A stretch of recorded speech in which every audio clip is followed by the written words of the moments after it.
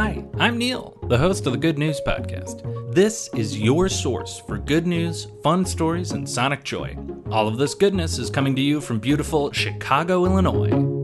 Today's good news comes to us from Kingston, Ontario, where parking scofflaws are now able to pay off their parking ticket fine by donating a toy to a child in need. The Toys for Tickets campaign has been around since 2005, and I just love this idea. This city is passing on money that could go into its own coffers and trying to make sure that kids have a happy holiday. And for any potential parking Grinches out there, the value of the toy needs to equal or be greater than the ticket.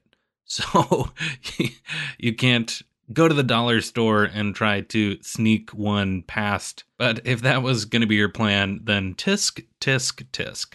When I was reading about this good news, I was trying to think about the last time I got a parking ticket. And I think the last parking ticket I got was from parking on a city street. And I left town for the weekend. And when I came back, no joke, where I had parked had been turned into a bus stop. So I got a parking ticket for parking in a bus stop that did not exist when I parked there. It still blows my mind and makes me a little bit grumpy. So, of course, I would rather have kids playing with toys than pay that fine to the city. In the 17 years that this program has been going on, the city of Kingston has collected more than 3,600 toys. That is a lot of kids who are helped directly in that community.